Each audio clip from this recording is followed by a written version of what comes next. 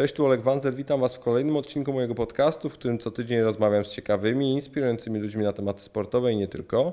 A dziś moim gościem jest Tomasz Smokowski, redaktor oraz komentator stacji NC+. Tomek jest jedną z wiodących postaci na polskiej scenie dziennikarstwa sportowego, ale przede wszystkim jest też bardzo, ale to bardzo ciekawym człowiekiem. Ale to już pozwolę Wam samemu ocenić po odsłuchaniu tego odcinka. Zapraszam Was bardzo serdecznie.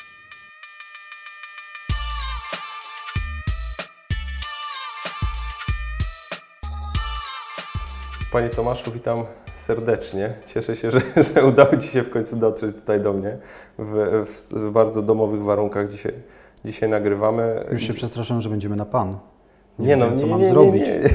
Nie. Uznałem, że zawsze mówię cześć, to dzisiaj chciałem coś innego wykombinować, a zdałem też sobie sprawę, że jak poznaliśmy się dobre 10 lat temu, kiedy jeszcze byłem małym dzieciakiem, to wtedy nawet bałem się powiedzieć pan, dlatego uznałem, że jak raz powiem, to się nic nie stanie. Ale do meritum, bardzo się cieszę, że jesteś i że będziemy mogli trochę dłużej pogadać, bo jest o czym gadać, tak mi się wydaje. Bo i trochę w życiu widziałeś, nawet więcej niż trochę i jestem przekonany, że jest bardzo wielu ludzi, którzy by chciało trochę więcej od Ciebie tych ciekawych rzeczy usłyszeć, a ja postaram Ci się nie przeszkadzać. No, przynajmniej mam taką nadzieję. To ja sugerowałbym, byś mi raczej jednak poprzeszkadzał, bo bardzo lubię uciekać w dygresję i wtedy może się okazać, że nie zadasz żadnego pytania. Powiem Ci tak, miałem ostatnią sytuację, że nagrywałem odcinek z Matim Borkiem i większość komentarzy, jakie się pojawiały po tym odcinku, to było właśnie, że Mati jest takim samograjem, że mógłbym w ogóle siedzieć cicho i się nie odzywać. Ja powiedziałem, że taka prawda, tylko z drugiej strony też trzeba umieć siedzieć cicho, tak mi się czasem wydaje. Czy na początek programu powiedział witam serdecznie?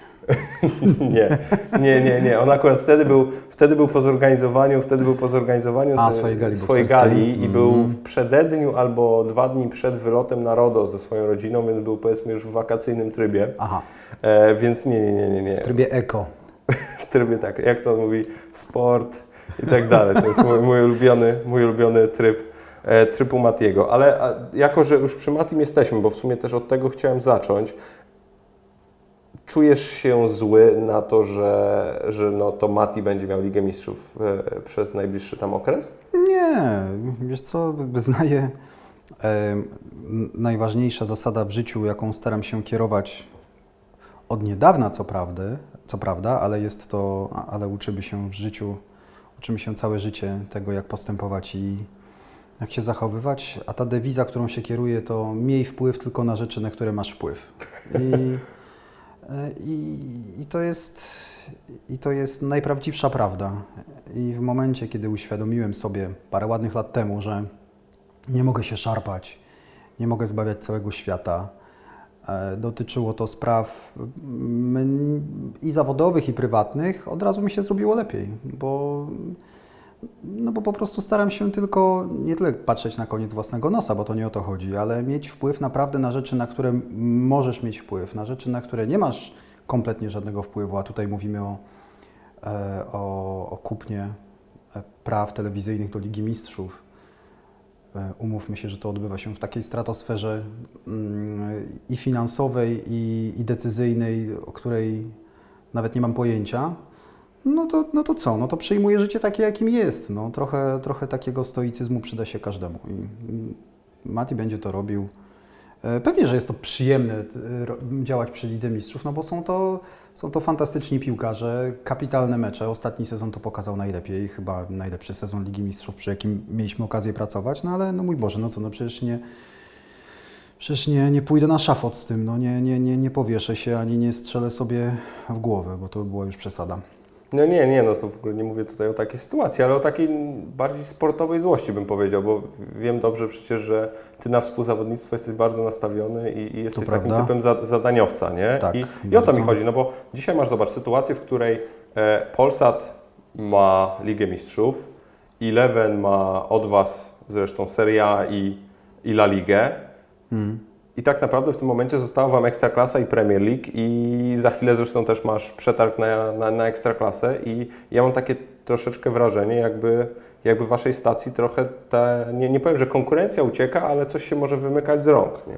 Nie wiem, naprawdę Olek, znowu wrócę do tego, nie mam na to wpływu, nie jestem w tych rozmowach. Wiesz, przetargi się odbywają co kilka lat, no bo to tak to wygląda. No, za sekundę też będzie przetarg na Ligę Hiszpańską kolejny. Był taki czas, kiedy wygrywaliśmy wszystkie przetargi po kolei. Zresztą go pamiętam i do tego też nawiązuję. No, a teraz przegraliśmy jeden czy drugi. Nie wiem, no naprawdę jest... Słuchaj, ja muszę... Gdybym rzeczywiście coś było ode mnie zależne w tym względzie, to pewnie zadawałbym sobie pytania, co mogłem zrobić inaczej, co mogłem zrobić lepiej, czy stać by mnie na to było, czy nie. No a tak to robię to, co robię najlepiej jak umiem i jak mogę. Nawet kiedy komentowałem mecze Ligi Francuskiej, ja komentowałem je pewnie dla siebie, dla pana Stefana Białasa i może jeszcze dla 3 osób, to starałem się być najlepiej zawsze. Ja oglądałem mecze Marsylii zawsze. Brawo, czyli było nas już 3. Ale starałem się zawsze być przygotowany chociażby dla Ciebie. No to zawsze starałem się być przygotowany najlepiej jak tylko mogę. Jasne, że to jest fajna zabaweczka, ta Liga Mistrzów. No wiadomo, no, bawisz się czymś takim, robisz przy tym, masz z tego niesamowity fan, ale jeszcze cały ten sezon będziemy mieli fan, no a potem nie będziemy, no mój Boże, no to jest to życie, no życie. Ale nie czujesz się tak jakby, no wiesz, jak dziecko, któremu zabrano zabawki? Nie, bo nie, już naprawdę nie. Wiesz co, mam w ogóle, ja jestem bardzo, tak jak mówisz, jestem typem zadaniowca i mam w sobie duszę walczaka i uwielbiam i rzeczywiście staram się, kiedy już wchodzimy na teren sportu, bo to w tym obszarze staram się dawać z siebie wszystko i jestem wściekły, jak mi coś nie wyjdzie. Ale tutaj natomiast jeżeli chodzi o takie zawodowe sprawy, to z kolei nigdy nie miałem w sobie zacięcia, że muszę być najlepszy, albo muszę skomentować finał Ligi Mistrzów, finał Mistrzostw Świata, czy nie wiem, jakieś wielkie mecze. Dla przykładu, ja nie skomentowałem ani jednego finału Ligi Mistrzów, od kiedy tutaj siedzimy od kiedy mamy Ligę Mistrzów w Kanal Plus. I nie mam z tego powodu bezsennych nocy, naprawdę. No, mój Boże, no, jest tyle rzeczy fajnych do zrobienia i do skomentowania wolę się realizować akurat swoją sportową złość i swoje zacięcie gdzieś tam w inne kanały ogniskuję i jest mi z tym dobrze. A nie masz takiego wrażenia, bo inaczej, bo to, do czego zmierzam i to w sumie o co chcę zapytać przede wszystkim, to po pierwsze to, w jaki sposób patrzysz na ten okres, no nie tyle co posiadania Ligi Mistrzów, no ale tych ostatnich lat, gdzie Kanal Plus był na pewno hegemonem, jeżeli chodzi o te prawa telewizyjne w Polsce, sportowe mam na myśli. Mhm. I oczywiście, tak jak mówisz, możesz nie mieć na to wpływu, ale masz takie na przykład właśnie przemyślenia, że mógłbym tutaj coś zrobić lepiej, albo mógłbym dobrać innego eksperta, albo mógłbym ten mecz pokazać tak, albo ten mecz skomentować tak? Masz coś takiego w ogóle? Bo jedno to się, wiesz, nie przejmować, czy się nie zamartwiać, a drugie to jest faktycznie o tym myśleć, bo znam Cię, jesteś inteligentnym gościem, który na pewno sporo analizuje i się właśnie ja analizuję na bieżąco. Ja mam bardzo takie duże... Bardzo dużo analizy jest we mnie, kiedy robię Ligę Plus Ekstra. To jest takie rzeczywiście nasze dziecko z Andrzejem, które staramy się zawsze dopieścić i zawsze o tym myślę w taki sposób, o jakim mówisz. Co mógłbym zrobić lepiej? Dlaczego tu była mielizna albo co tutaj nie wyszło?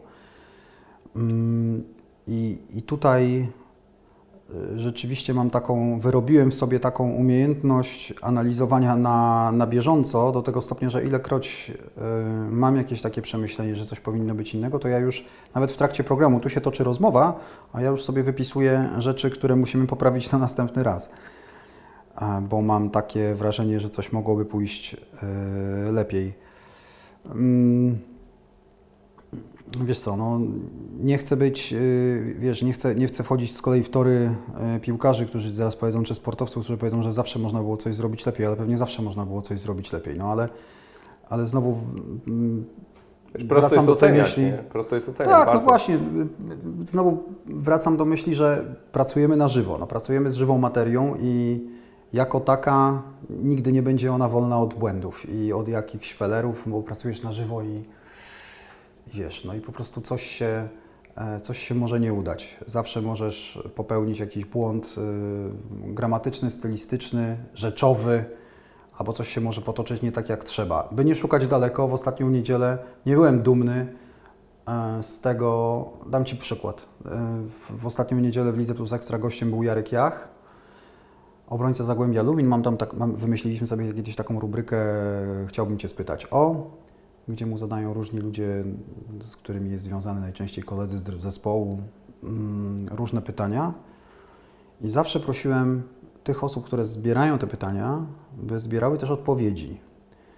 I zazwyczaj reakcja była taka, po co Ci odpowiedź, no po co Ci odpowiedź? Ja mówię, słuchajcie, to jest pytanie otwarte, chciałbym znać odpowiedź, choćby po to, by móc skonfrontować prawdziwą odpowiedź z tym, co odpowiada mi zaproszony gość, czy opowiada mi prawdę, czy mi nie opowiada prawdy. Kiedyś na to złapałem, czy mówi naokoło. Kiedyś Sepka Mile na to złapałem, bo nie znałem odpowiedzi, ale powiedziałem mu na antenie, że znam odpowiedź. Jak mu powiedziałem, że znam odpowiedź, no to on biedny powiedział, no tak, no to skoro znasz odpowiedź, to ja Ci muszę powiedzieć prawdę. Dopiero po programie mówię, sorry Roger, ale ja nie znałem tej odpowiedzi. Oż Ty to mnie wypuściłeś. No dobrze, ale teraz nie znałem odpowiedzi na pytanie, które zadawał kumpel z zespołu Jarkowi, a odpowiedź była taka, powiedziałbym, niesmaczna. Ona dotyczyła zdjęć, które jakieś dziewczyny przesyłają jakiemuś tam zawodnikowi na telefon, a ten piłkarz powiedział, że lepiej jakby nie przesyłały mi zdjęć twarzy, tylko jakby przesyłały zdjęcia tyłka. O, taki żart, powiem Ci, z tego, no to sierżant z wojska.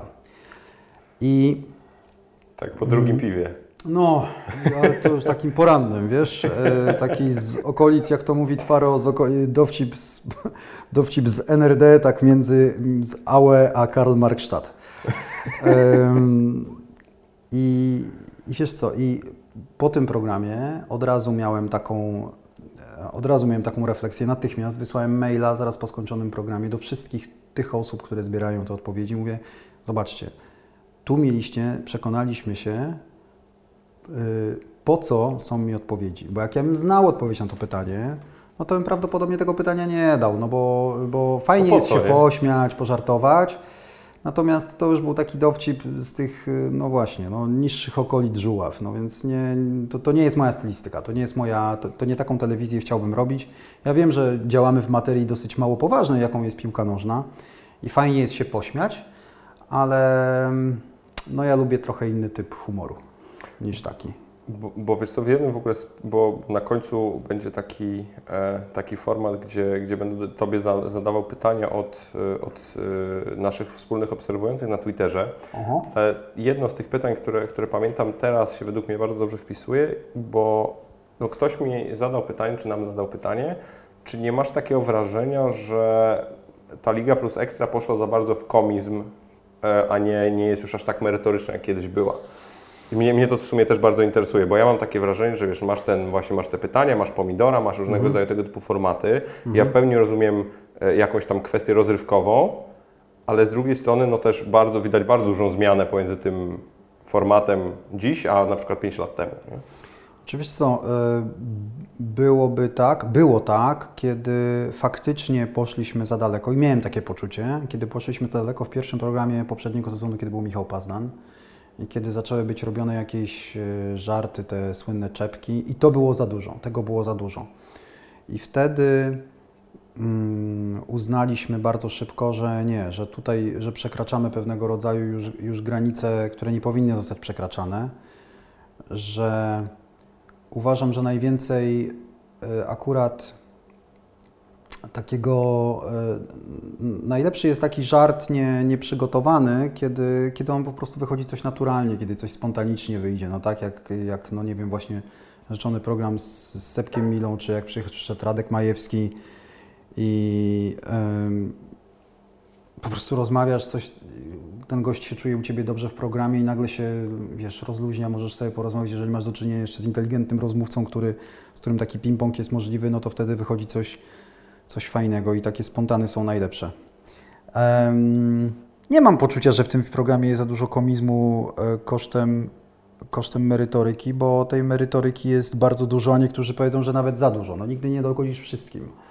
A kiedy zaczynają się analizy, to boisko bez tajemnic, kiedy sobie analizujemy spotkania, no to już niektórzy zaczynają mówić, a po co, tego jest za dużo, zaczyna się takie analizy dla trenerów. Dobrze jest gdzieś pozostać, pewnie iść nie tyle głównym nurtem, ale odnaleźć właściwe proporcje i taki balans między tym, co merytoryczne, a tym, co zabawne i śmieszne. Nie wiem, ja mam poczucie, że jak mówię, każdy ma prawo do swojej oceny, ale ja mam poczucie, że taki balans zachowujemy, bo tam jest dla każdego coś miłego. No, są osoby, które lubią Turbo Kozaka, pewnie jacyś młodsi widzowie, są osoby, które troszeczkę się dowiedzą, którym chłopaki, którzy robią Boisko bez tajemnic, na pewno troszeczkę wyjaśnią świata i wytłumaczą i po prostu nauczą ich postrzegania tej dyscypliny sportu. A poza tym są nasze rozmowy i wydaje mi się, że przez całe życie takie zawodowe udawało mi się utrzymać też taki właściwy stosunek i właściwą samokrytykę do swoich działań. Tak długo jak ja się nie wstydzę na antenie za to, co się tam odbywa, za to, co mówimy, a mam uwierz mi, że mam ten bezpiecznik jest nastawiony na jest przykręcona mocna ta śruba i kiedy zaczyna mnie coś żenować, to szybko mnie zaczyna żenować i wtedy się źle czuję, źle bym się z tym czuł. A raczej z tych programów wychodzę taki, no nie wiem, no mam poczucie, że lepiej lub gorzej jakiegoś lepszego czy gorszego programu, bo takie też się zdarzają, ale nie mam poczucia takiego zażenowania swoją robotą, więc nie, no. Choć, podkreślam, każdy ma prawo do swojego zdania, każdy lubił coś innego. Pamiętaj, że 5 lat temu Liga Plus Ekstra była dużo krótsza, bo teraz zdarza się, że ona trwa 2,5 godziny wraz z dogrywką. To jest naprawdę kobyła. Kiedyś była godzina 30. Co za tym idzie, sporo więcej rzeczy się mieści. Tak samo i więcej rzeczy merytorycznych i czasami więcej też śmiesznostek. A tak kończąc, czy dałoby się, jak widzisz, uciekam w dygresję, czy dałoby się mówić o tej lidze tylko i wyłącznie poważnie? Przecież my byśmy sobie... Ja was podziwiam, że wy o niej mówicie poważnie czasami, naprawdę. No staramy się mówić o niej też poważnie. Traktujemy poważnie i widzów, i piłkarzy, i kluby, i drużyny, i tak dalej, i tak dalej. Pewnie, że moglibyśmy przekręcić wajchę mocno w prawo i zrobić coś takiego, na czym wybiło się weszło.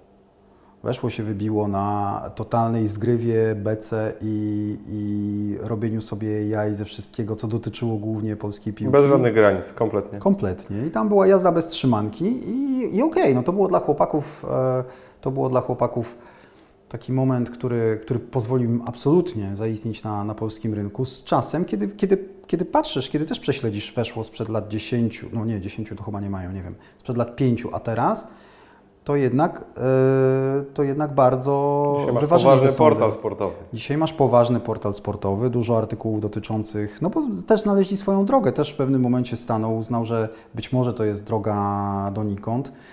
Ja zawsze Stanowi mówiłem, zobacz, tak walisz jak w bęben w to wszystko, co jest związane z tą naszą piłką, ligą, a jednak z niej żyjesz.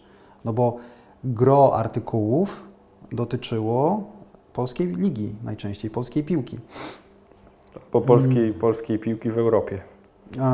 Polskiej piłki w Europie. To jest akurat krótkie walenie w bęben, niestety. Słynny euro wpierdol, tak? No tak, no to już się przyjęło. Nie powiemy tego na antenie u nas w programie, no bo ale weszło może sobie pozwolić na dużo więcej. Ale to smutny temat. Czuję, że go o to zahaczysz, bo jesteśmy na świeżo. No właśnie, wiesz co, no bo odcinek będzie szedł za tam dobre parę dni, więc też nie chcę się za bardzo rozwodzić. Poza tym mam gdzieś w sobie wciąż sporo takiego smutku, bym powiedział, bo mimo wszystko jako, że no kibicowsko jestem bardzo określony i to jakby wiadomo, ale gdzieś zawsze mam z tyłu głowy coś takiego, że jak grają te polskie zespoły w europejskich pucharach, to niezależnie od tego, jakie te sympatie lokalne się rozkładają, to naprawdę chcę, byśmy jako Polacy mieli jak najwięcej reprezentantów w tych topowych ligach europejskich czy turniejach i smutne to było, szczególnie tej Arki mi szkoda. To prawda, bardzo. Ja nie mam lokalnych sympatii, ale polskim klubom kibicuję bardzo, bardzo, bardzo. Uważam, że we wszystkich 3 przypadkach, bo nagrywamy to sobie dzień po Lidze Europy, 2 dni po Legia Astana. We wszystkich 3 przypadkach śmiało mogliśmy przejść do kolejnych rund. I wiesz co, czego najbardziej żal? Najbardziej żal tych punktów, które znowu tracą polskie zespoły. Szczególnie w przededniu reformy tego systemu, co też jest bardzo ważne. Otóż to, i wiesz co, bo to oznacza ni mniej, ni więcej, że za 5 lat, kiedy się tu spotkamy, to znowu będziemy w tym samym momencie, czyli będziemy w głębokiej czarnej dziurze, bo znowu z braku tychże punktów polskie kluby będą musiały startować w rozgrywkach pucharowych 2 czy 3 tygodnie po zakończeniu poprzedniego sezonu, bo jest coraz więcej federacji UEFA-owskich. Liga Europy już jest tylko jedna, nie ma pucharu zdobywców pucharów, nie ma pucharu UEFA, jest tylko jedna Liga Europy, więc te rundy przedwstępne zaczynają się bardzo wcześnie, a my jesteśmy po prostu kopciuszkiem na tym forum i zaczynamy bardzo, bardzo wcześnie. Spójrz oczywiście Arki bardzo szkoda. Arka oczywiście zasłużyła sobie najbardziej na pochwały. Patrzę na drogę, jaką przebyła Legia, jaką przebył Lech. Lech postanowił ściągnąć bardzo wielu zawodników i ściągał ich wcześnie, trzeba przyznać, stosunkowo wcześnie. A mimo to i tak nie zdążył. W tygodniu 2-8 zawodników? Tak, i tak miał 6 piłkarzy, kiedy Legia nie miała żadnego, bo to jeszcze pamiętam, zapisałem sobie w pewnym momencie taką... I wtedy jeszcze nie sprzedawali. I wtedy jeszcze nie sprzedawali. No, wiadomo było, że to było przed Euro 21. Tak, wtedy wiadomo było, że Kownacki, Kędziora, że oni będą odchodzili. To są 3 super transfery, to też trzeba podkreślić. Zarobił Lech na tym bardzo, bardzo godziwie. Natomiast Lech poszedł taką drogą i tak w momencie próby jest pod formą. Nie mówiąc już o Legii, która z kolei poszła inną drogą. Z tymi transferami czekała bardzo długo i dzisiaj w meczu z Astaną grał w pierwszym składzie Sadiku, który też nie jest w najlepszej dyspozycji. Tu widać, jaki ma start do piłki, no to się rozpędza jak diesel. Trzeba jasno powiedzieć, on zdechł po 45 minutach. Tak? Ja nie oceniam jego, walorów piłkarskich, bo one są i to widać, że ma wykończenie, umie się zastawić, umie przyjąć, podać, pozamiatać. Ale szybkościowo już widać, że mu trochę brakuje. Wysiadł. Absolutnie. Ale nawet w pierwszej połowie, jak jeszcze miał siłę, była taka sytuacja, kiedy on wystartował do piłki zagranej chyba przez Nocia, nie pamiętam, i ścigał się z obrońcą Astany i dał się dogonić, w związku z tym strzelał takiego szczura, posłał już zza pola karnego, bo po prostu nie miał startu. Ale zmierzam do tego, że Legia gra dzisiaj z Astaną najważniejsze mecze, bo mecze z Astaną plus ewentualne mecze 4. rundy eliminacji Ligi Mistrzów to były najważniejsze mecze dla Legii w tym sezonie. Tak uważam, bo bez dwóch zdań. No bo przecież chodzi gdzieś o finanse. A z nowych zawodników jest Sadiku, który gra pierwszą połowę. Pasquato siedzi na ławce rezerwowych. Nie wchodzi. Moneta, nie wiem, czy był w 18? Nie wiem. Chyba nie było nawet Monety, albo jeśli był, to nie wchodzi. Pozostali zawodnicy w ogóle nie łapią się do 18, bo myślę o pozostałych zawodników jak Sanogo czy Czukwu, który już odpala kolejne miesiące. Czyli masz bardzo osłabioną drużynę w stosunku do tego, co było pół roku wcześniej w meczach z Realem Madryt ze Sportingiem Lizbona. Najbardziej wymowną sytuacją jest to, że wchodzi Sebastian Szymański jako 3. zmiennik, a spokojnie mógł wejść jako 2. i faktycznie robi różnicę. Tak.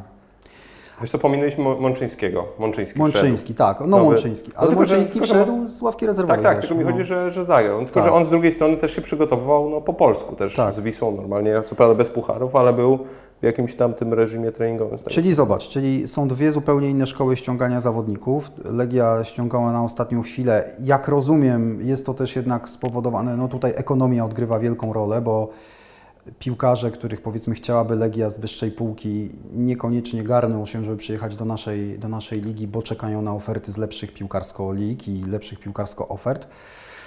W porządku, znaczy nie w porządku, bo polskie kluby odpadły. Być może warto byłoby, ja nie siedzę w gabinetach prezesów ani Legii, ani Lecha, czyli tych klubów, od których najbardziej wymagam. Nie wiem, jaka jest sytuacja ekonomiczna tych klubów, nie przeprowadzałem tam audytu, nie wiem, co się dzieje, ale być może warto byłoby jednak zaryzykować i postawić na 2 zawodników, nawet kosztem dużych kominów płacowych i spróbować zatrzymać te największe gwiazdy, sięgnąć po może jeszcze jednego zawodnika naprawdę z wyższej półki, wyłożyć więcej pieniędzy niż 1 000 000 euro, chociaż to nadal nie będą jacyś wielcy zawodnicy w skali świata, w skali Europy I liczyć na to, że ten transfer ci się jednak zwróci w momencie awansu do Ligi Mistrzów. Wymaga to, ja wiem, że mówimy o przedsiębiorstwach i żaden prezes przedsiębiorstwa nie będzie chciał tak ryzykować, bo jak zrobi tak raz, to za chwileczkę może mu się to odbić czkawką, czego najlepszym dowodem jest Wisła Kraków z lat Roberta Maskanta. Nie może się odkręcić od tego momentu do dzisiaj, kiedy były robione duże transfery, kiedy przepłacano piłkarzy zagranicznych z dużymi umowami i jak widać Wisła ma kłopoty finansowe do dziś. No więc nie wiem, jaka jest najlepsza droga. Boli mnie bardzo natomiast, że słyszę potem z ust i piłkarzy Legii, i trenera Lecha, to już pewnie zostanie przemielone i tak 25 razy do momentu, kiedy zostanie wyemitowany ten podcast, ale kiedy słyszę, jak trener Lecha mówi, że jeszcze nigdy w życiu nie był tak bardzo dumny, a kiedy piłkarze Legii Mnie skręca. Mnie też skręca, albo kiedy słyszę Kucharczyka, Michała, który mówi, że byliśmy zdecydowanie lepsi w tym dwumeczu i no nie ma żadnej refleksji, nie czujemy miary rzeczy. No, uważam, że to jest prosta droga do tego, żeby popaść w jakieś, nie wiem, samozadowolenie, albo to jest prosta droga, by znaleźć się nad przepaścią. Nie godzę się z tym. Ty też byłeś piłkarzem zawodowym, grałeś w reprezentacji Polski juniorów. Uważam, że wiara w sukces, determinacja, wybieganie, czyli to, za co chwali akurat trener Lecha swoich piłkarzy, to jest absolutna podstawa, od której wszystko się zaczyna, a dopiero potem dokładasz umiejętności. Lech był lepszym zespołem, ale no co z tego, że był lepszy? Strzelił jedną bramkę ze spalonego, no nie awansował. To nie bardzo, nie chcę słuchać piłkarzy Legii i Lecha, bo gdybym nie znał wyników i bym tylko przeczytał te wiadomości, to pomyślałbym sobie, że Lech wygrał z Utrechtem tak jak z Piastem Gliwice, 5-1 co najmniej. Zresztą powinien tyle wygrać. Ale no nie, zupełnie mi się to nie podoba. Nie tak polskie kluby zrobią postęp. Okej, rozumiem, że to były, zwłaszcza w wykonaniu trenera Bielicy, to jest gra po pierwsze dziennikarzy, po drugie pod zawodników, po trzecie pod kibiców, po czwarte pod prezesów. To jest taka pompka, która ma sprawić, że nie wiem, być może uspokoi nastroje w klubie, a on wejdzie do szatni i im tak naprawdę rzeczowo i powie całą prawdę w oczy, że panowie, no nie macie prawa nie wygrać tego meczu z tym Utrechtem, nie macie prawa. Ale w świat poszedł komunikat jednak inny pod tytułem nigdy nie byłem bardziej dumny w życiu ze swoich piłkarzy. A jak awansował, to co on powie wtedy? Że to samo. No chyba tak. No. Bo jeszcze z nim nie awansował. No tak, no to prawda, ale znajmy miarę rzeczy. I jednak jakiś tam... Wracając na chwilę, a propos, udało mi się pierwszy raz przerwać dygresję. Dobrze. Jest. Wiesz co, bo chcę wrócić na chwilkę jeszcze do tematu stacji, bo wielu ludzi też na przykład ma obraz, nie wiem czy on jest mylny czy prawdziwy, bo też nie do końca mam jakby informację, że NC Plus jako zwycięzca przetargu i obecnie stacja, która emituje mecze Polskiej Ligi, ma też bardzo duży wpływ na to, jak ta liga jest formułowana i może jakby mieć dużo większy wpływ na to, jak ona funkcjonuje, na to, jak jest sformułowany terminarz, jak grają zawodnicy, czy na przykład dlaczego nie gramy wiosna-jesień, a gramy jesień-wiosna i tak dalej, i tak dalej. Czy wy myślicie, że w ogóle mogliście coś zrobić lepiej w tym kierunku, albo chcecie zrobić lepiej? Wiesz co, na pewno mogliśmy zrobić lepiej 20 parę lat temu, kiedy faktycznie mieliśmy wpływ duży. Bo wtedy, ja byłem wtedy młodym chłopakiem. Bo nie miałeś ligi zawodowej, to wszystko było jeszcze tak, jakoś no wtedy... nie było ligi zawodowej, czyli spółki Ekstraklasa S.A. Był tylko Polski Związek Piłki Nożnej. Pieniądze były przekazywane z Kanal Plus do klubów i to, co mogliśmy zrobić lepiej, albo co powinno być zrobione lepiej, to mieć kontrolę nad tym, jak te pieniądze potem są wydawane i na co są wydawane. Jak taki dobry rodzic, co? No tak, po prostu i zwyczajnie. Dzisiaj to już jest. Dzisiaj są spółki, dzisiaj Ekstraklasa S.A. wraz z audytorami mają wgląd w same firmy, żeby też trochę na podstawie tychże audytów są potem udzielane licencje, żeby jednak to źródło, ten strumyk pieniędzy był w odpowiedni sposób ukierunkowany, że x pieniędzy idzie na młodych, x pieniędzy idzie na boiska, x pieniędzy idzie na trybuny, podgrzewane płyty i tak dalej. Coś, co już przez co przeszliśmy, prawda? Bo to w ostatnich latach. Natomiast wierzę i jestem przekonany, że gdyby 20 kilka lat temu wtedy, ale to wszystkim, to nie tylko Kanał Plus. Myślę, że wtedy swoją rolę miał PZPN, który był odpowiedzialny za rozgrywki ligowe. Swoją rolę mogli też odegrać prezesi klubów, gdyby potrafili się zebrać i wtedy pomyśleć, że na zasadzie, dobra panowie, niech te wszystkie pieniądze nie idą na wynagrodzenia piłkarzy pierwszego zespołu, tylko zróbmy coś, żeby ta liga była, no po prostu, żebyśmy zaczęli gonić świat. A do tego nam są potrzebne ośrodki treningowe, akademie, boiska i tak dalej, i tak dalej, i tak dalej. To wszystko. Powiem Ci taką... A wtedy nikt im nie patrzył na ręce. Teraz moja dygresja z kolei, bo nie wiem, czy znasz tę historię, ale był taki moment w Stanach, tam jest Liga Baseballa MLB i w latach, tam na początku, tam lata 2000, coś takiego, na samym początku 2000-lecia nowego, tysiąclecia, przepraszam, spotkali się właściciele klubów wtedy i przedstawiciele ligi i powiedzieli sobie, panowie, słuchajcie, musimy teraz wykonać pewnego rodzaju wysiłek, żeby ta liga poszła do przodu. I teraz przedstawili taki plan, że teraz przez 7 lat każdy klub będzie dokładał rocznie $1 milion do wspólnego funduszu, który będzie rozwijał taką spółkę MLB Network, coś tam, która będzie coś jak Life Park w pewnym sensie. Tak, Tylko że chodziło o to, że w rękach MLB będzie 100% kontrola nad tym, w jaki sposób są pokazywane mecze, jak wygląda terminarz, etc., etc. Wyobraź sobie, że dzisiaj jest 2017, w 2015 roku, albo 2016, nie pamiętam w tym momencie, część tą broadcastową i tą, która faktycznie rozwinęła się najbardziej tej spółki, to MLB Network coś tam sprzedało się do Disneya za $1 miliard, $2 miliardy, coś takiego, jako spółka zależna tego podmiotu, która była po prostu wybitnie doświadczona w pokazywaniu meczów MLB. I mi się, wiesz, jak sobie dzisiaj myślę o takiej sytuacji, że i nagle się okazało, że kluby zarobiły niewspółmiernie więcej niż ale przede zainwestowanych pieniędzy. Oczywiście, ale pomijam fakt, że wiesz, że zarobiły pieniądze, miały super jakość tych transmisji przez lata, mieli swój podmiot, na który mieli wpływ i byli jego udziałowcami, czuli się jego udziałowcami, bo też jest bardzo ważne, żeby faktycznie zaangażować te kluby. Bo ja mam na przykład takie wrażenie troszeczkę dzisiaj w Ekstraklasie, że jest ta wielka historia, nie chcę powiedzieć mit, bo faktycznie kluby są udziałowcami tej spółki i mają na nią wpływ bardzo duży, ale wciąż mam takie wrażenie, jakby Ekstraklasa była tylko takim, wiesz, taką studnią, z której się bierze, a w żadnym stopniu nie czujesz się częścią jakiejś takiej wspólnoty. Jakbyś dzisiaj poszedł do, nie wiem, właściciela Jagiellonii, do właściciela Sandecji, Termaliki, Legii, Lecha i bym powiedział, słuchajcie, dzisiaj mam taki projekt, wkładamy wszyscy po 2 miliony złotych do Bajorka. To nie ma takiej możliwości. Nie ma szans. Nie, ale no to jest, słuchaj, wszyscy uczymy się na swoich błędach i dobrze by było, gdybyśmy się uczyli na błędach. Wracając do tego, co powiedziałem, 20 parę lat temu mogliśmy coś, całe środowisko piłkarskie zrobić lepiej. Zostało ta spółka Ekstraklasa i takie myślenie o tym, gdzie powinny być pieniądze, jak powinny być zdystrybuowane, sam proces licencyjny, a potem wymaganie tego procesu, rzeczywiście tych licencji, żeby to się stało faktyczne, a nie tylko jakaś kompletna teoria i fikcja. To musimy się cofnąć już, ja wiem, 10-15 lat, nie więcej.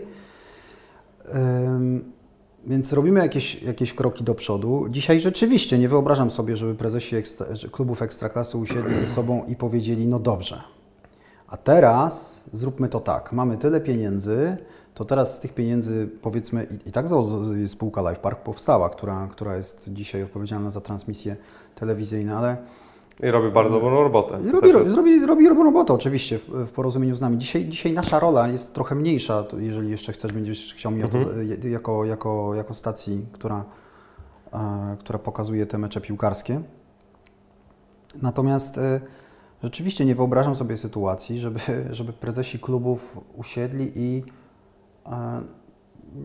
potrafili na jakimkolwiek stanowisko mieć zdanie absolutnie jednolite i jednocześnie powiedzieć tak albo nie.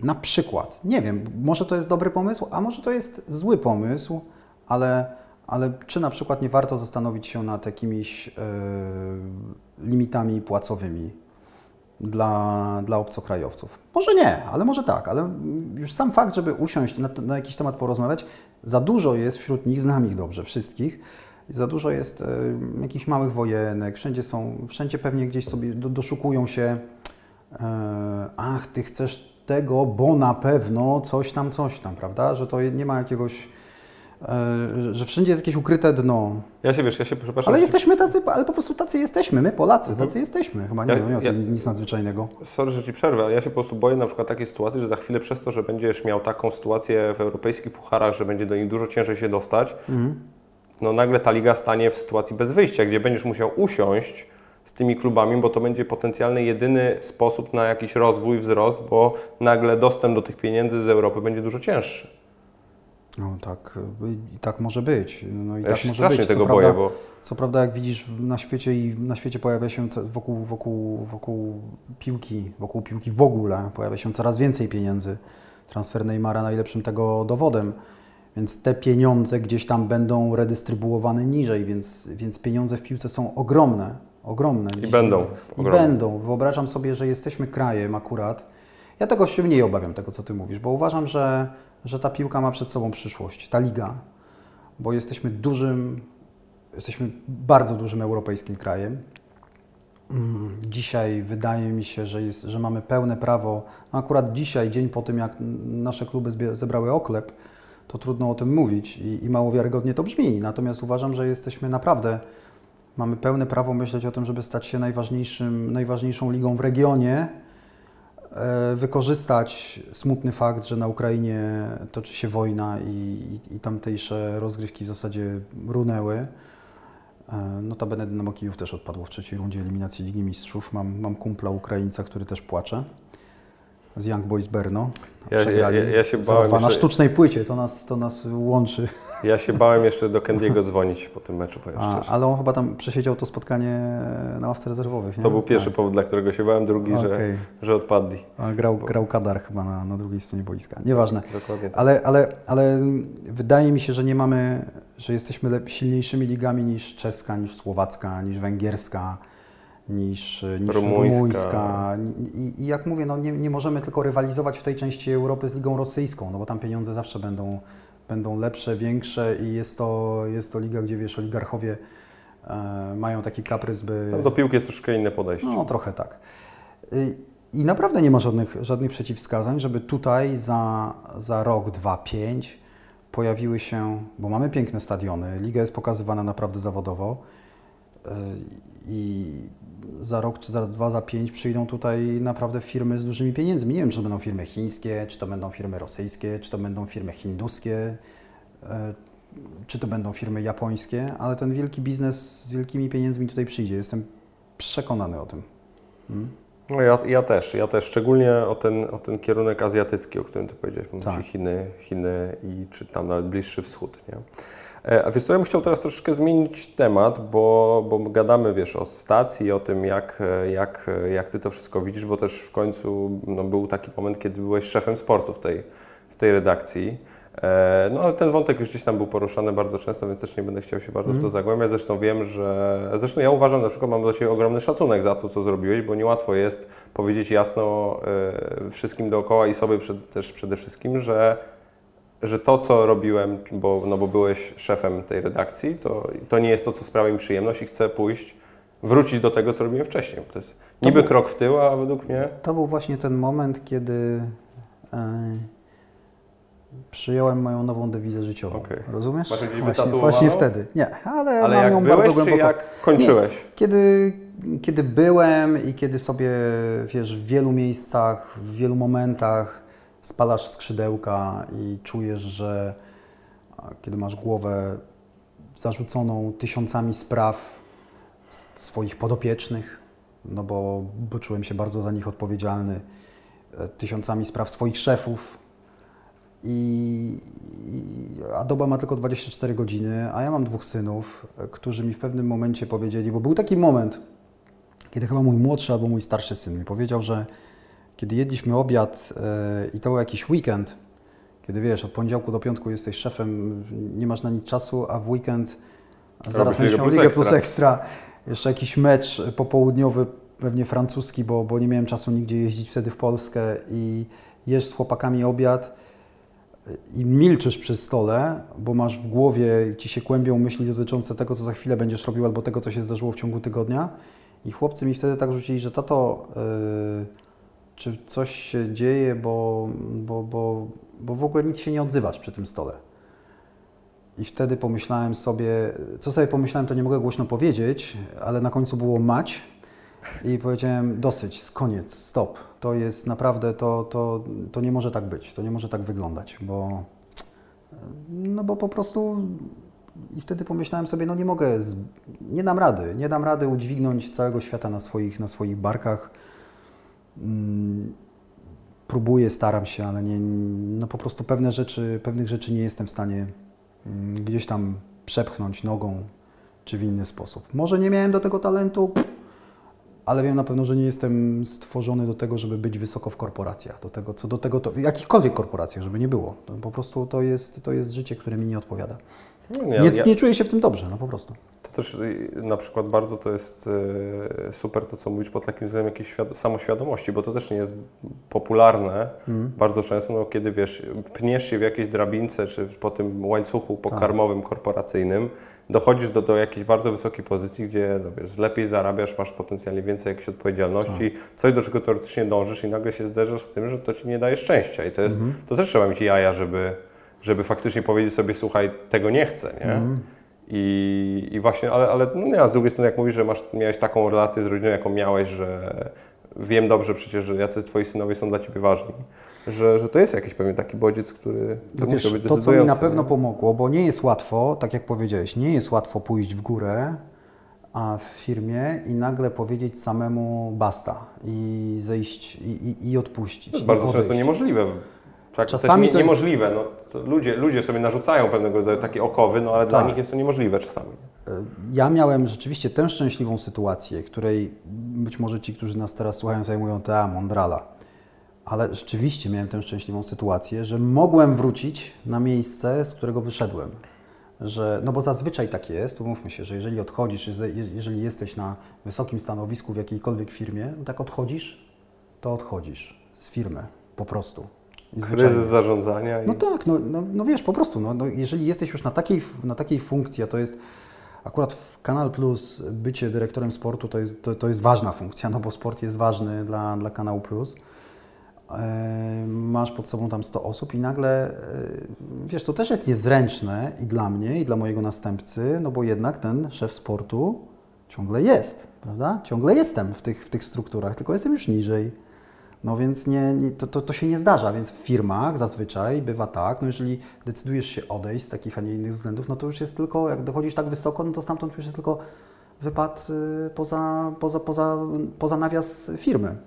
Albo jedziesz gdzieś do jakiejś zagranicznej na przykład, jednostki albo czegoś takiego. Czyli dostajesz kopa w górę, tak zwanego. Jak to, wiesz, powiem Ci, że Boguś Leśnodorski kiedyś mi powiedział i to jest taką radę i to jest jedna z spraw, którą sobie gdzieś tam nawet zapisałem, ale i pamiętam i mówił, że to brzmiała ta rada tak, że najprostszy sposób, żeby kogoś zwolnić, to jest go awansować. Tak. Więc i to gdzieś tam mi zapadło w pamięć, więc jestem przekonany, że to mogło być. No bo jesteś na świeczniku, jesteś odpowiedzialny za coraz więcej spraw i coraz więcej od Ciebie zależy.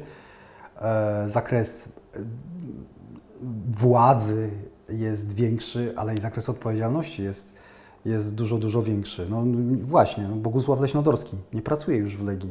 No trudno byłoby oczekiwać, że był przez moment szefem Rady Nadzorczej, tak?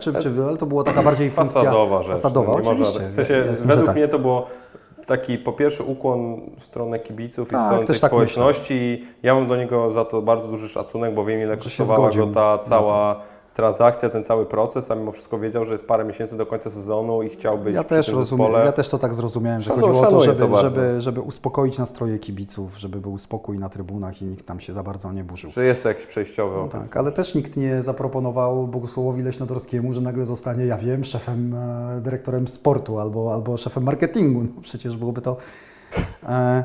No właśnie, a ja miałem to szczęście i tutaj i za to bardzo dziękuję swoim prezesom, że jednak pozwolili mi wrócić na miejsce, z którego wyszedłem, gdzie jest mi po prostu najlepiej. No, ja jestem trochę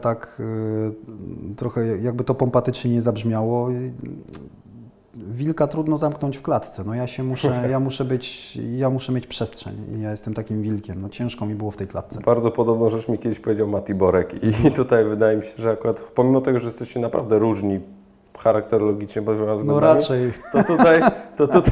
To tutaj macie jakiś punkt styku. Ale dobrze się rozumiemy, wiesz, przy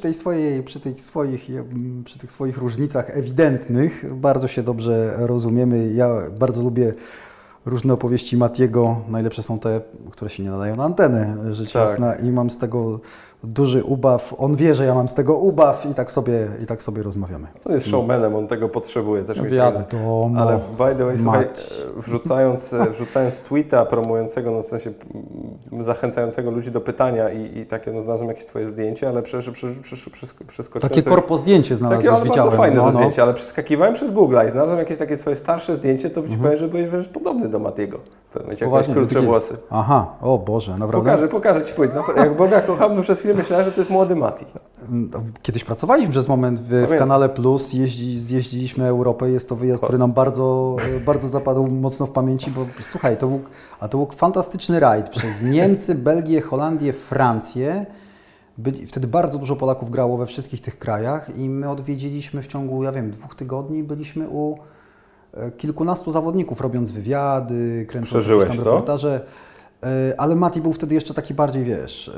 Nie wiem, nie potrafię sobie tego wyobrazić. Uwierz mi, on wtedy dopiero zaczynał w tej branży i był spokojniejszy, bo inaczej to bym nie wytrzymał rzeczywiście, myślę, że mój żołądek by tego nie wytrzymał. On w moim podcaście opowiadał, że w Kanale Plus był szefem, jak to zostało przydzielone, Show and Entertainment Department. Czyli rozumiem, potwierdzasz historię. Tak, to tak było. Nie, ale to był fajny wyjazd, wiesz, to był fajny wyjazd. To były czasy, kiedy jeszcze bracia Żewłakowowie, bo ich też odwiedziliśmy, grali w Beveren moim zdaniem, kiedy Tomasz Iwan na pewno grał w Eindhoven, jego trenerem był Bobby Robson, kiedy Bong grał w Lyonie. Dudek w Feyenoordzie? Dudek był i w Feyenoordzie jeszcze, Rząsa był w Holandii. Rząsa był wtedy w Holandii. Świerczewski we Francji. Świerczewskiego odwiedziliśmy we Francji, w Bastii. No w ogóle zrobiliśmy, w Niemczech już nie pamiętam, no było cała masa... Matysek. Tak, ich też odwiedziliśmy, Krzynówka, no to były, Wichniarka? Wichniarka nie, Wichniar chyba wtedy jeszcze musiał grać w Polsce. Właśnie tak mi się wydaje. Nie Może jeszcze grał wtedy w Polsce. No zrobiliśmy kawał, jeszcze odwiedzaliśmy takich zawodników, których już wyobraź sobie... No Wałdoch grał w Szalkę przecież. Waligurę odwiedzaliśmy, Kubika w Belgii, gdzie już nikt nie pamięta. Braci Kubików wtedy, oni grali w takim klubie Harelbeke wtedy. Wow. No, to był wyjazd. 4 osoby, operator kamery, dźwiękowiec i nas dwóch z Matim. Na pełnym freestylu, tylko w niektórych klubach mieliśmy załatwione w ogóle jakiekolwiek zgody. Wiesz, to wtedy jeszcze te kluby też nie funkcjonowały tak zawodowo. No, po prostu wbijaliśmy na trening w Eindhoven, bo po prostu wiedzieliśmy od Tomka i Iwana, że mają ten trening o tej. Tak, a Bobby Robson pyta, ale co wy tu robicie? A kim wy jesteście tak w ogóle? A oni mówią, no panie trenerze, tutaj tego, no to chcielibyśmy tutaj pogadać, może Hiszpanem się uda? Nie ma mowy, mówi Bobby Robson, odwraca się napięcie i odchodzi. Mówią, ale powiało chłodem. Po czym wraca Bobby Robson, bo to był tylko żart w jego wykonaniu i mówi, dobrze, następnym razem to załatwcie jednak zgodę oficjalnie, a wyjdę do was za 10 minut po treningu. Wyszedł do nas, usiedliśmy na takim murku i rozmawialiśmy z nim chyba godzinę do kamery. W ogóle najsympatyczniejsza osoba i trener, jaką spotkałem w życiu. W ogóle naprawdę wiem, dlaczego Grzesiek Mielcarski, który był piłkarzem u trenera Bobiego Robsona, dlaczego kiedy mówi o nim, to głos mu się łamie i płacze prawie. Naprawdę, był dla niego jak ojciec. Grzesiek kocha Bobiego Robsona ojcowską miłością. Że był to naprawdę niezwykła postać, kompletnie niepasująca do dzisiejszych piłkarskich realiów. Przefajny facet. Fantastyczna historia w ogóle i dobrze, że w ogóle opowiedziałeś tego typu, wiesz... To będziesz mógł Grześka zaprosić. To ci ale- opowie ale- o Bobim Robsonie. a to Pociągnij wątek FC Porto, mówię ci, ma kapitalne anegdoty. Bardzo, bardzo chętnie, ale akurat cieszę się, bo to bardzo płynnie przechodzi do wątku, który też chciałem poruszyć, mianowicie no, jak Ty w ogóle dzisiaj się odnajdujesz w powiedzmy szeroko pojętym dziennikarstwie sportowym dzisiaj, bo jak opowiadasz taką historię jak była kiedyś, to dzisiaj ona nie ma prawa bytu, w sensie możesz być sobie, wiesz, dzieciakiem prowadzącym kanał na YouTubie, który pojedzie do FC Porto i nagra świetny materiał z zawodnikami, a zazwyczaj dlatego, że masz setki tysięcy obserwujących na YouTubie, na Twitterze, na Instagramie i robisz z tego materiał, ale nie ma mowy, by to było właśnie na spontanie. Dzisiaj wszystko jest dużo bardziej takie skomercjalizowane, zbiurokratyzowane i jak Ty w ogóle się odnajdujesz w tym świecie, nie powiem jako dinozaur, bo gadamy bardzo często i wiem, że masz i spore przemyślenia na temat mediów społecznościowych i Twitter jest dla Ciebie powiedzmy drugim jakimś takim domem obecnie sportowo, chociaż z którego też się ostatnio wycofałeś, to zaraz do tego przejdziemy, ale jak Ty się odnajdujesz w tym środowisku? Rzeczywiście dzisiaj jest dużo łatwiej zostać dziennikarzem, bo każdy, jak mówisz, może tworzyć swoje rzeczy w sieci, czy to wizualnie, czy tak jak tutaj, czy podcasty, czy po prostu pisać jakieś blogi, czy na różne strony. I z jednej strony to bardzo dobrze, bo nie ma żadnej lepszej nauki i żadnego lepszego, inaczej nie można sobie poprawić warsztatu niż właśnie poprzez praktykę. A z drugiej strony, znowu nie chciałbym zabrzmieć jak jakiś dinozaur, ale dostrzegam u obecnych, znaczy bardzo wielu osób, które pracują czy to w telewizji, czy które widzę gdzieś tam na blogach, bo staram się śledzić blogi też sportowe, to widzę, że mają bardzo duże warsztatowe braki, ale pewnie związane z tym, że nikt ich nigdy też takich podstaw nie nauczył, a to trochę jak... Albo też oni nie pytali, to też jest bardzo Albo ważne. też nikogo nie pytali, bo widzę, że tutaj brak takiego, powiedziałbym, w ogóle uważam, że to nie dotyczy tylko młodych dziennikarzy sportowych, tylko w ogóle młodych ludzi tak en gros, że brak pokory to jest że brak pokory i samokrytyki to jest taka podstawowa wada, która ich dotyka. No ale może ja po prostu już nie rozumiem pokolenia milenialsów, tak? Tak to się teraz ładnie mówi? Chyba tak. Że oni wiedzą wszystko i tak najlepiej. Ty jesteś taki grzeczny dzieciak. Ty jesteś dobrze ułożony. Wiesz co, mi się wydaje, że ja jestem pokorny, mam na myśli, że mam bardzo duży szacunek do warsztatu. Jak mi na przykład ktoś opowiada historię, że jest na przykład spod ramienia Janusza Basałaja, który wypuścił do, nie wiem, dzisiejszych 20 dziennikarzy sportowych, coś takiego i miałbym z takim panem Januszem porozmawiać, no to nie wyobrażam sobie, że ja przychodzę na Kozaku, bo nagrałem 5 czy 10 podcastów, bo mam tam jakieś tam tysiące odsłuchań czy coś takiego. Nie wyobrażam sobie takiej sytuacji. Mi się wydaje, że największy problem nas, bo tak trzeba to nazwać, no, też jestem częścią tej generacji, jest jakaś taka buta czy brak pokory i to, że nie chcemy się uczyć. A chcę Ci powiedzieć, otóż to, i chcę Ci powiedzieć taką znowu w charakterze anegdoty, nieważne z jakiej stacji, nieważne kto, ale przyjeżdża do mnie młoda dziewczyna zrobić wywiad telewizyjny. Zadzwoniła do mnie, panie Tomku, czy tam Tomku, czy mogłem przyjechać, nagrać rozmowę taką krótką rozmowę o Sebastianie Mili, bo wtedy akurat to był ten moment, kiedy Sebastian był Jechał na Euro. Nie, kiedy strzelił gola Niemcom. Kiedy wygraliśmy. Wtedy myślał, że jedzie na Euro. Wtedy myślał, że jedzie na Euro. Wtedy właśnie myślał, że jedzie na Euro. No a jako, że ja z Sebastianem się bardzo dobrze znam, bardzo się lubimy, zadzwoniła ta dziewczyna, mówię, dobrze, proszę przyjechać, coś tam opowiem, jakieś tam kity. No i podchodzi do mnie, włącza kamerę, nagrywana rozmowa, także mogła sobie potem to powycinać. Nagrywana rozmowa, ona włącza kamerę, bierze mikrofon i zadaje mi takie pytanie, uważaj, cytuję. To co z tym Milą? I podstawia mi mikrofon. Zajebiście. No kapitalnie, nie? Ja mówię, no rany boskie, no to aż mnie zatkało. Uratowałem ją, bo jej oczywiście wszystko opowiedziałem, nie dostawszy żadnego pytania, więc opowiedziałem jej tyle, że mogła sobie już z tego coś wyciąć, wybrać i tak dalej, ale No ale jest to straszne, że tak się można nie przygotować do rozmowy, po prostu przyjechać i zadać pytanie, no to co z tym Milą?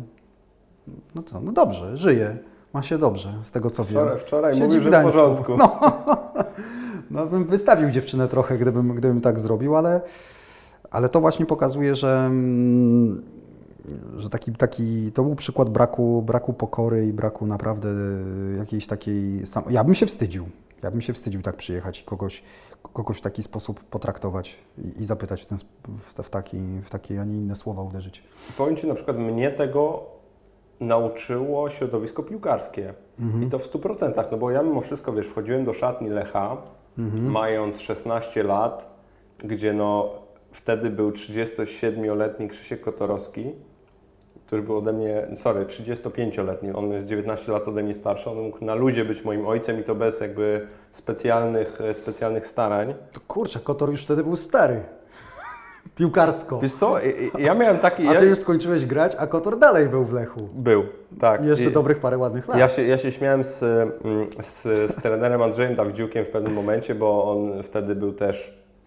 On mnie zresztą wychował bramkarsko i pamiętam, opowiadał mi taką, jakby on cały czas mi mówił, że bądź cierpliwy, masz się od Kotora uczyć, Kotora za chwilę nie będzie, nie? A ja mówię, i wysłałem mu kiedyś takiego SMS-a już dawno potem, kiedy musiałem skończyć, mój trenerze, Kotor ciągle co jest? Nie tak się umawialiśmy, ale i widzisz, do czego zmierzał. Tak, Był Kotor, był Bartek Ślusarski, był Sergiej Kriwiec, Rafał Murawski. Goście, których naprawdę mega szanujesz i wchodzisz do takiej szatni, nie ma przelewek czy jakichś odpyskówek czy czegoś takiego, bo po prostu jesteś jechany z ziemią od razu w takich sytuacjach i to Cię uczy pokory bardzo mocno. A ja mam takie wrażenie, że dzisiaj z jednej strony to jest bardzo dobre, że młodzi mogą wchodzić do tych mediów w taki sposób, jak wchodzą, ale z drugiej strony chciałbym, jestem trochę konserwatywny, jeżeli chodzi o tego typu rzeczy i jestem za otwieraniem dróg, ale jestem mimo wszystko za tym, by gdzieś na tej drodze jeszcze swoje takie frycowe zapłacić i swoje odpracować gdzieś. Słuchaj. Może nie nosić kawę, nie? Ale... No tak, albo po flaszki latać. A to już się chyba nie zdarza. Natomiast wydaje mi się, że... Aha. Nie możemy powiedzieć... Czy możemy powiedzieć? No tutaj możemy powiedzieć, mamy tutaj naszego inżyniera dźwięku, młodego adepta, który inżynier dźwięku kiwa głową, że się jednak zdarza. No to nie powiemy, gdzie pracuje, kim jest, ani kto zleca, ale pozdrawiamy. Bardzo serdecznie. Wiesz co, wydaje mi się, że rynek sam zweryfikuje takich gości. Że że ta panna od co z tym Milą kariery nie zrobi, bo po prostu ją wcześniej czy później, no po prostu ją rynek wypluje, no bo albo coś masz w sobie, albo czegoś w sobie nie masz. Wydaje mi się, że na fali takiego bycia wyłącznie butnym, pewnym siebie, natomiast że nie ma żadnego backupu, backgroundu, ani wychowania, ani znajomości rzeczy, to daleko się nie zajedzie. Że tacy ludzie, którzy po prostu to mają, to gdzieś karierę zrobią. Oczywiście, no, może się zdarzyć jeszcze 1000 rzeczy, no to tak jak nie wiem, jak zawodowi tenisiści, no, na szczyt dotrą nieliczni, nawet z tych, którzy wykonywali kupę bardzo ciężkiej pracy po drodze, ale bez pracy tym bardziej nie masz szans. A Ty widzisz siebie w internecie? Widzisz, że no, nagle Tomek Smokowski, który jest znany z Ligi Plus Ekstra, robi telewizję od 20 paru lat, nagle idzie na YouTube albo coś tego typu. Tak, widzę siebie w internecie i mamy takie pomysły i być może one się ziszczą wcześniej czy później. Bardzo w to wierzymy, bardzo w to ufamy. Ja też. Tak, Ty też. No dobra, no to co będziemy ściemniać? No przecież rozmawiamy o tym ze sobą. Zadałeś mi pytanie, rozumiem, na potrzeby podcasta, ale rozmawiamy na ten temat, żeby coś tak samo sobie podłubać razem. Bardzo w to wierzę. Wiesz co, ale dlatego głównie, bo wydaje mi się, że moja przyszłość nie jest po tej stronie kamery, po której pracuję dzisiaj. I nie chcę wracać do czasu, kiedy będę znowu szefem sportu gdzieś w jakiejś redakcji, bo już wiem, że nie.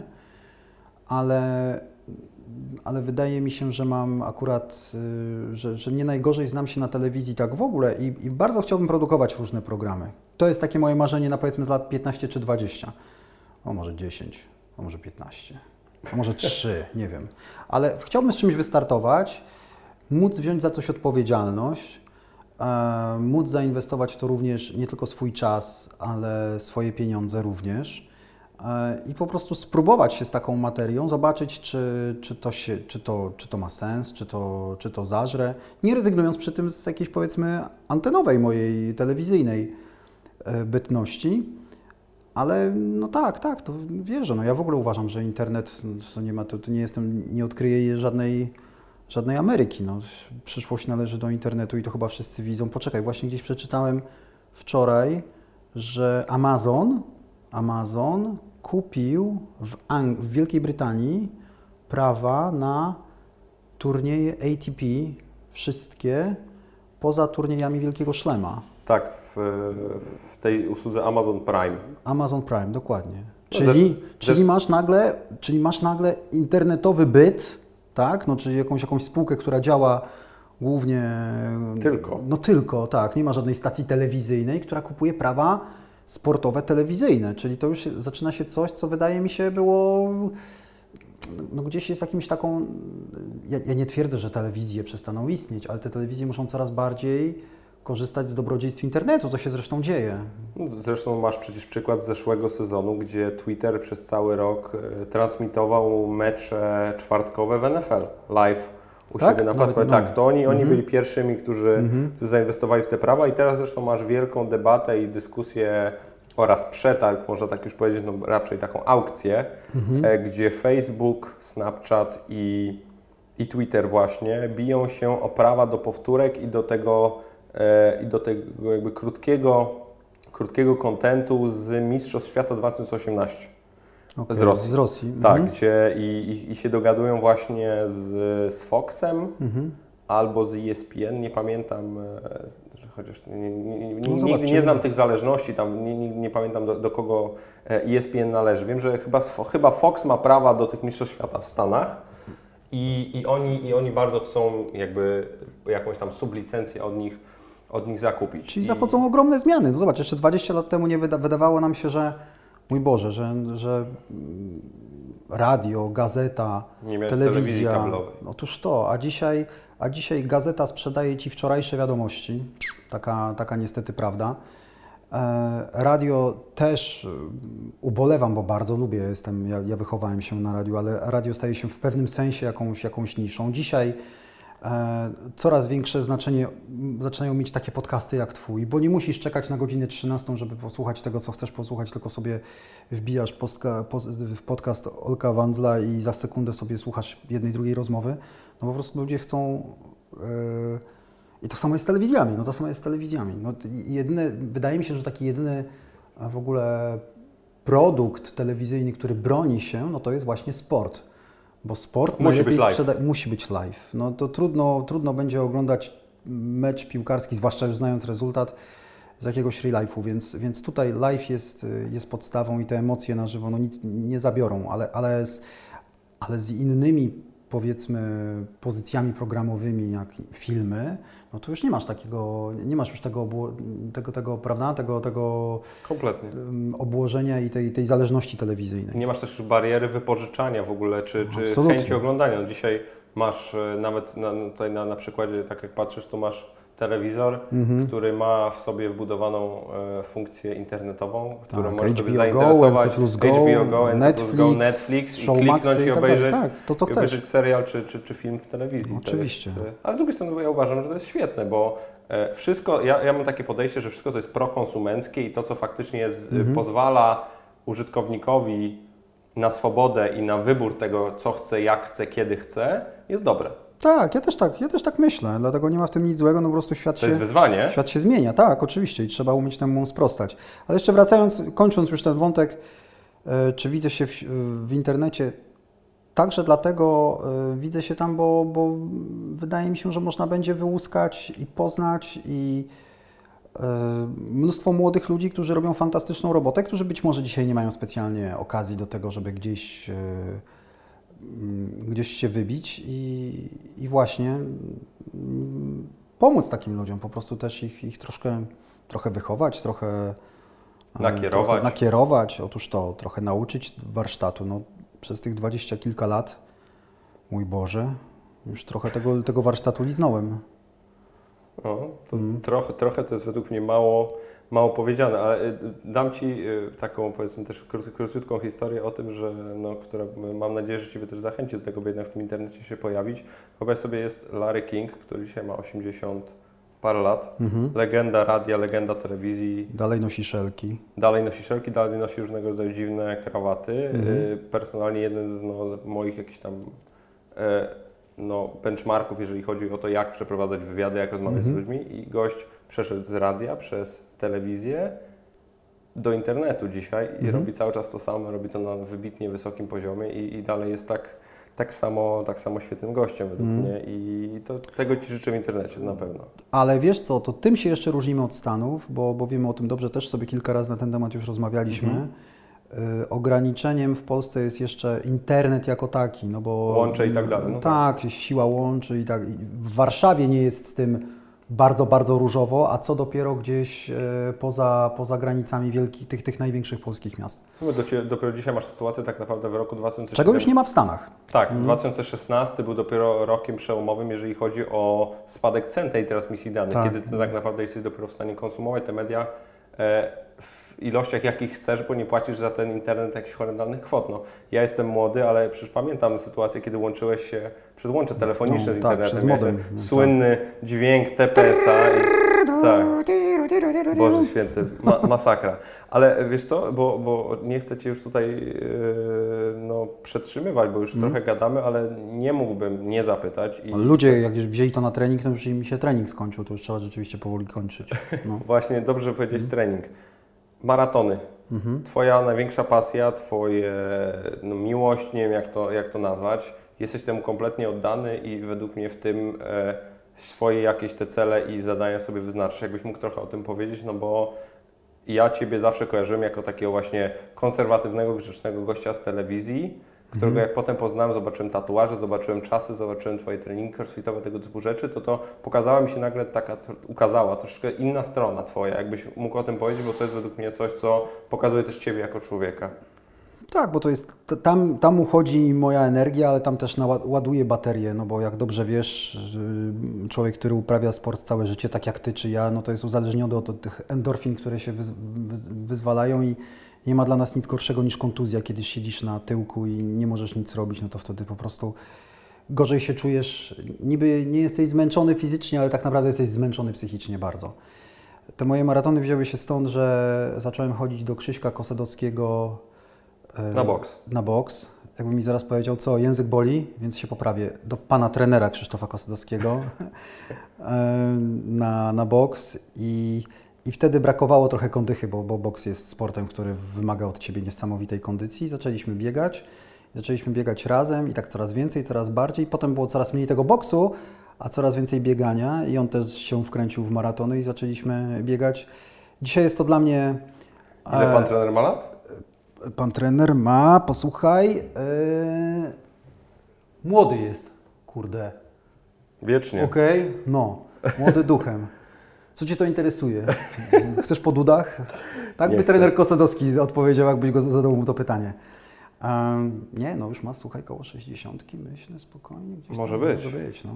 Nie, kurde, koło 50, cicho, nie, koło 60. Nie, dobra, nieważne. Nie wygląda i się nie zachowuje. Wygląda na 25. I bije jak 18. A bije jak 19-latek. Szczerze, takiej techniki jak trener Krzysztof Kosedowski, to żaden z dzisiejszych bokserów nie ma. To była zupełnie inna szkoła boksu. Uwierz mi, jak wchodzisz na salę, na starą Legię, na Bemowie i widzisz, co potrafią zrobić trenerzy Gajda, Kosedowski, faceci, którzy boksowali się, zdobywali medale w dobrych latach dla polskiego boksu, to niesamowite. Ci wszyscy bokserzy, którzy dzisiaj pokazują się na galach zawodowych, nie potrafią połowy tego. A maratony, no i zaczęliśmy biegać maratony. Dzisiaj maratony to jest dla mnie sposób przede wszystkim z jednej strony, żeby cały czas być pod prądem i cały czas, no mam w sobie ten gen rywalizacji trochę nawet za duży. Ja jestem zadaniowcem i że jestem cały czas taki napięty i spięty do tego, żeby się poprawiać, cały czas coś robić. Ostatnio uczę się też tego, żeby odpuścić, bo już niestety achillesy nie te, ale to jest sposób na zwiedzanie świata, wiesz, po prostu i zwyczajnie. Jeździmy, moja żona też biega trochę maratonów, ostatnio też ona powiedziała, że już nie chce biegać maratonów, bo ją to za dużo kosztuje fizycznie, no bo to jednak jest dość ekstremalny wysiłek, powiedzmy sobie szczerze. Natomiast wybieramy sobie takie biegi, gdzie najlepiej, żeby tego samego dnia był maraton i na przykład połówka. I ona wtedy sobie biega połówkę, ja sobie biegam maraton.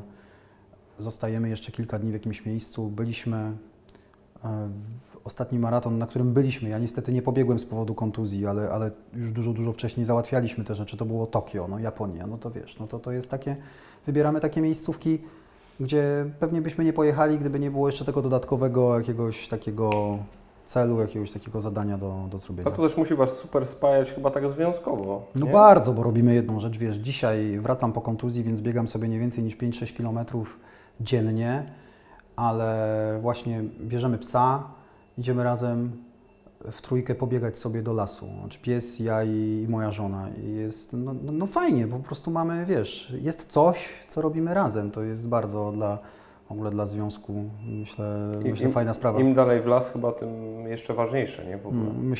Myślę, że tak. Takie dwa szybkie pytania ode mnie, bo to jest, wiemy jaki ten, powiedzmy, taka sport turystyka jest ważna i często kibiców pytam o najlepszy wyjazd znajomych, gdzie najlepiej było w względem kibicowskim kraju i tak dalej, ale jaki miałeś najlepszy maraton, w jakim biegłeś, jeżeli chodzi o oprawę, trasę i wszystko i w jakim byś chciał pobiec? Wiesz co, zacznę od tego drugiego. Bardzo chciałbym pobiec w Londynie, no bo to jest jeden z tych takich jeszcze majorsów. Londynu jeszcze nie biegłem. Do Londynu jest się bardzo trudno dostać, niestety. Tam jest losowanie, nie jest łatwo, już odpadłem w kilku losowaniach. Natomiast z maratonów, które przebiegłem, które mają niesamowitą oprawę, jeśli chodzi o kibiców, to bezwzględnie numerem 1 jest Boston, bo Boston to jest w ogóle jeden z najstarszych maratonów świata i widać, że nie biegasz po Bostonie, biegasz z miejscowości położonej 40 km od Bostonu do Bostonu, więc jest trasa tylko w jedną stronę. Boston jest generalnie mały, tak, to prawda, ale widać, że tam jest po prostu te wszystkie małe wioski amerykańskie, no tam wszyscy są absolutnie i bezwzględnie podporządkowani temu biegowi. Tam nie ma metra, na którym by nie było kogoś, kto ci kibicuje, mimo tego, że biegniesz przez takie kompletne wygwizdowa amerykańskie. No najlepsza jest rzeczywiście moment chyba na 19 kilometrze, kiedy przebiegasz obok żeńskiego koledżu i kiedy już ten żeński koledż jest na takim wzgórzu, wiesz, więc prowadzi tam dosyć taki surowy, taki solidny podbieg, gdzie już się mocno możesz schetać i już z oddali słychać było wrzask i pisk. Biegłem akurat koło jakiegoś Amerykanina, który w tym momencie się uśmiechnął i powiedział: oho, zaczyna się. Ja wiedziałem jeszcze, co się zaczyna. Doświadczony? Tak, jakiś już doświadczony, musiał tam biec. Okazuje się, że od pokoleń, bo maraton bostoński, pierwsze maratony w Bostonie były biegane jeszcze w XIX wieku. Więc od pokoleń ten żeński college tego dnia wszystkie te dziewczyny wychodzą na trasę. Trasa to jest taka, wiesz, jednopasmówka, no bo to jest akurat jest to na jakimś takiej wsi amerykańskiej. Tak. Po dwóch stronach, słuchaj, stoją barierki, takie metalowe barierki jak oddzielające, wiesz, jakby była jakby za chwileczkę miało się coś wydarzyć, więc że musi być osłonięty. Akurat na dystansie bodajże 500 metrów i przez 500 metrów z lewej i w prawej strony masz młode dziewczyny, które chcą jednego, chcą Cię pocałować. One tam stoją po to, żeby zebrać i... Serio? Tak. I wszystkie trzymają kartki, albo większość trzyma kartki, na których ona jest kiss me because... I tutaj jest jakiś powód. Kiss me because I'm the most beautiful Chinese girl, coś tam. Albo kiss me because I have never been kissed by a runner. Albo kiss me, coś tam. I słuchaj, i one zbierają te pocałunki, potem pewnie chwaląc się w swoich mediach społecznościowych. Jako że w Bostonie biegłem na czas, ale na 19 kilometrze już wiedziałem, że nie osiągnę celu. Popełniłem duże błędy, pojechałem tam za późno, wylądowałem w Bostonie tak naprawdę spóźniłem się na samolot, doleciałem do Bostonu na 8 godzin przed biegiem i po prostu już czułem po pierwszych 10 kilometrach stętna, że nie dam rady, że to nie będzie mój bieg, że to nie jest ten dzień. A jest w ogóle bardzo trudna, pofałdowana trasa. Ale w związku z tym, na 19 kilometrze wiedziałem już, że mam dużo czasu, że już nic w zasadzie nigdzie się nie spieszę. No to słuchaj, zwolniłem i tylko patrzyłem, która dziewczyna ładniejsza. pod te pocałunki. Ale to jest dosyć niezwykłe. To jest rzeczywiście niezwykłe wrażenie. A z drugiej strony jest kapitalny maraton w Rovaniemi za kołem polarnym, gdzie biegłem właśnie mniej więcej o tej porze roku, bo to jest chyba czerwiec-lipiec, gdzie są noce polarne, gdzie nie zapada w ogóle zmierzch, gdzie maraton rozpoczyna się o godzinie 23 tamtejszego czasu, a mimo to, kiedy dobiegasz w środku nocy na metę, no to dalej jest ciepło i dalej jest jasno, no bo to jest za kołem podbiegunowym, więc startujesz i biegnie 40 osób w tym maratonie, więc to jest malutka impreza, piękna przyroda. No jest to przeżycie samo w sobie. Startujecie zresztą notabene Święty Mikołaj, bo wioska Świętego Mikołaja znajduje się kilka kilometrów za Rovaniemi, więc stamtąd tam jest start. To takie dwie imprezy, które mną mocno wstrząsnęły. Piękna w ogóle historia. Jak o tym opowiadasz, to sobie myślę w ogóle, że... Miałbym takich 40, ale już nie mamy tyle czasu. No to jest strasznie irytujące. Strasznie irytujące to, że nie mam tyle czasu, bo jest jakby tyle wątków, które ja bym chciał jeszcze z Tobą poruszyć. Ale dobra, no to jako, że mam szacunek i do Ciebie, i do Twojego czasu, to przejdźmy już do tej finalnej części, czyli do tych pytań od ludzi, bo one też są ciekawe. Dobra. Będę odpowiadał w 140 znakach też. Nie rób mi tego. No dobra. Nie rób mi tego, proszę. Bo ja tutaj już mam dość 140 znaków w pozostałych 18 godzinach mojego dnia. Słuchaj, pierwsze, i to zresztą, o które ja Ciebie pytałem, na ile, w sensie czy i jeżeli tak, to na ile pomógł reset od Twittera? Pomógł bardzo, bo chciałem bardzo wrócić do książek takich, do papieru po prostu i wiesz co, powiem Ci więcej, nie brakowało mi tego Twittera. Jest to bardzo... To dobrze. To dobrze, no taki rzeczywiście, taki detoks myślę jest potrzebny każdemu.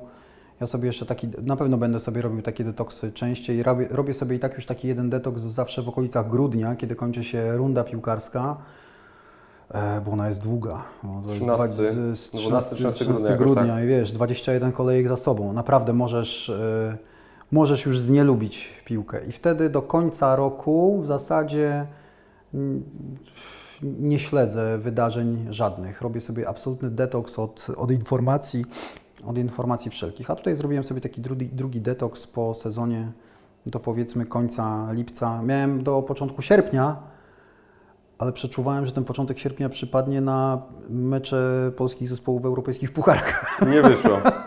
Więc wolałem trochę wcześniej wejść na Twittera, żeby nie być takim potem jakąś marudą. Pięknie. Numer 2 od Patryka. Czy i jeżeli tak, to gdzie byś chciał pracować poza NC+, w polskim sporcie?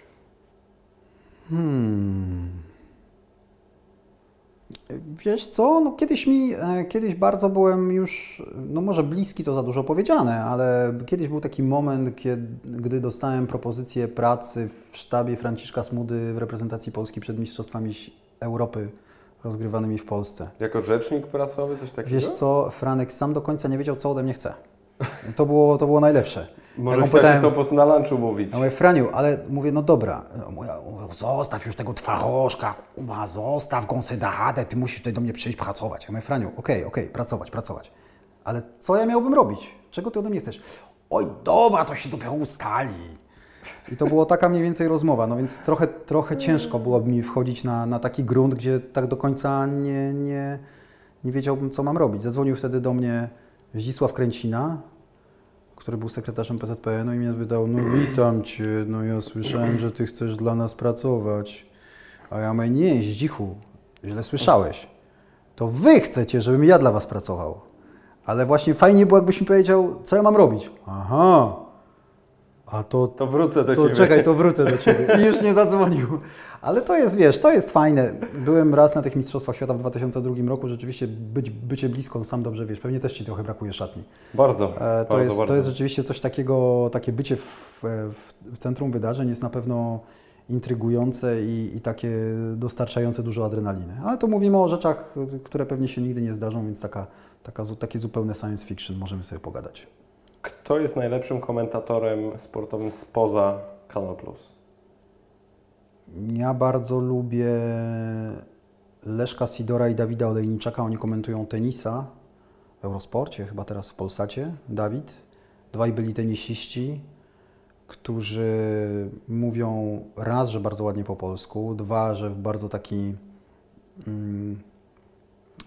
syntetyczny sposób potrafią objaśniać to, co się w tej dyscyplinie dzieje no i po prostu objaśniają Ci ten świat tenisowy. Bardzo lubię ich słuchać, widać, że mają wielką wiedzę popartą właśnie dobrą polszczyzną, więc ja niczego więcej nie wymagam od komentatorów. Kiedy kogoś słucham i czegoś się uczę, to jestem przeszczęśliwy i tak jest właśnie z nimi. A z piłkarskich? Nie wiesz, no zadajesz mi takie ciężkie pytania, nie? Podchwytliwe. Słuchaj, no... Nie, bo nie możesz wymienić swoich z Kanal Plusu, więc wiadomo, że nikogo nie obrazisz. No tak, no nie, no to no słuchaj, no Mateusz ma wielką wiedzę i z czasem wydaje mi się też, że trochę powstrzymał swoje konie takiego właśnie entertainment i show, jeśli chodzi o antenę i bardziej skupił się na takich wyważonych sądach. No po prostu też się starzeje, no mój Boże. Wszyscy się robią trochę sobie, no, posłuchaj, i na niego przyjdzie pora, spokojnie. Ale no tak, jego się słucha zawsze dobrze, ma dobry głos, ma rzeczywiście umiejętność takiej syntezy, analizy na wysokim poziomie, umie pracować ze swoim drugim komentatorem, co wcale też nie jest takie bardzo oczywiste, więc no spełnia chyba wszelkie wymogi takiego komentatora. I ostatnie pytanie, które nie ukrywam, mnie też bardzo interesuje, bo w sumie myślałem o tym niedawno i sobie przypomniałem, że tak naprawdę było to dla mnie bardzo dużym szokiem i zaskoczeniem wtedy, gdy to się wydarzyło. Mianowicie, dlaczego Jacek Laskowski odszedł z Kanal Plus? Pomidor. Nie, kiedyś sobie obiecaliśmy z Jackiem, że nie będziemy tego tematu komentować nigdzie i pozostaje temu wierny. W pełni to szanuję i szkoda, bo nie ukrywam, że wtedy obok Rafała Wolskiego to był mój ulubiony na pewno komentator w kanale i też chyba stacja na tym sporo straciła, niemniej nie ciągnę za język. Nie ciągnij. Nie ciągnę. Zresztą i tak wiem, że nic nie powiesz w tym kontekście. Tomek, mega Ci dziękuję, że jesteś i tak przeciągnąłem tę naszą umowną godzinkę, na którą żeśmy się... Chyba tak. Ile pogadaliśmy? Panie inżynierze, Pan tam spojrzy. Godzina 20. 80-minutowy trening biegowy to jest taki w sam raz. Mam nadzieję, że parę osób pobiegało, teraz już zrobi sobie chill out. Taki. Ja mam nadzieję, że Ty do tego pobiegasz. 80 minut jeszcze nie mogę, ale pobiegam. No co, mam siebie słuchać? Mnie. Ciebie. No to posłucham kolejnych i poprzednich emisji, których nie słuchałem. Siebie nie będę słuchał, już bez sensu. Dzięki wielkie jeszcze raz, naprawdę. Dziękuję Ci bardzo. Bardzo, bardzo się cieszę, a Was standardowo zapraszam do wpadania i tak jak zresztą tutaj redaktor Smokowski powiedział, do słuchania... Redaktor Smoktunowicz.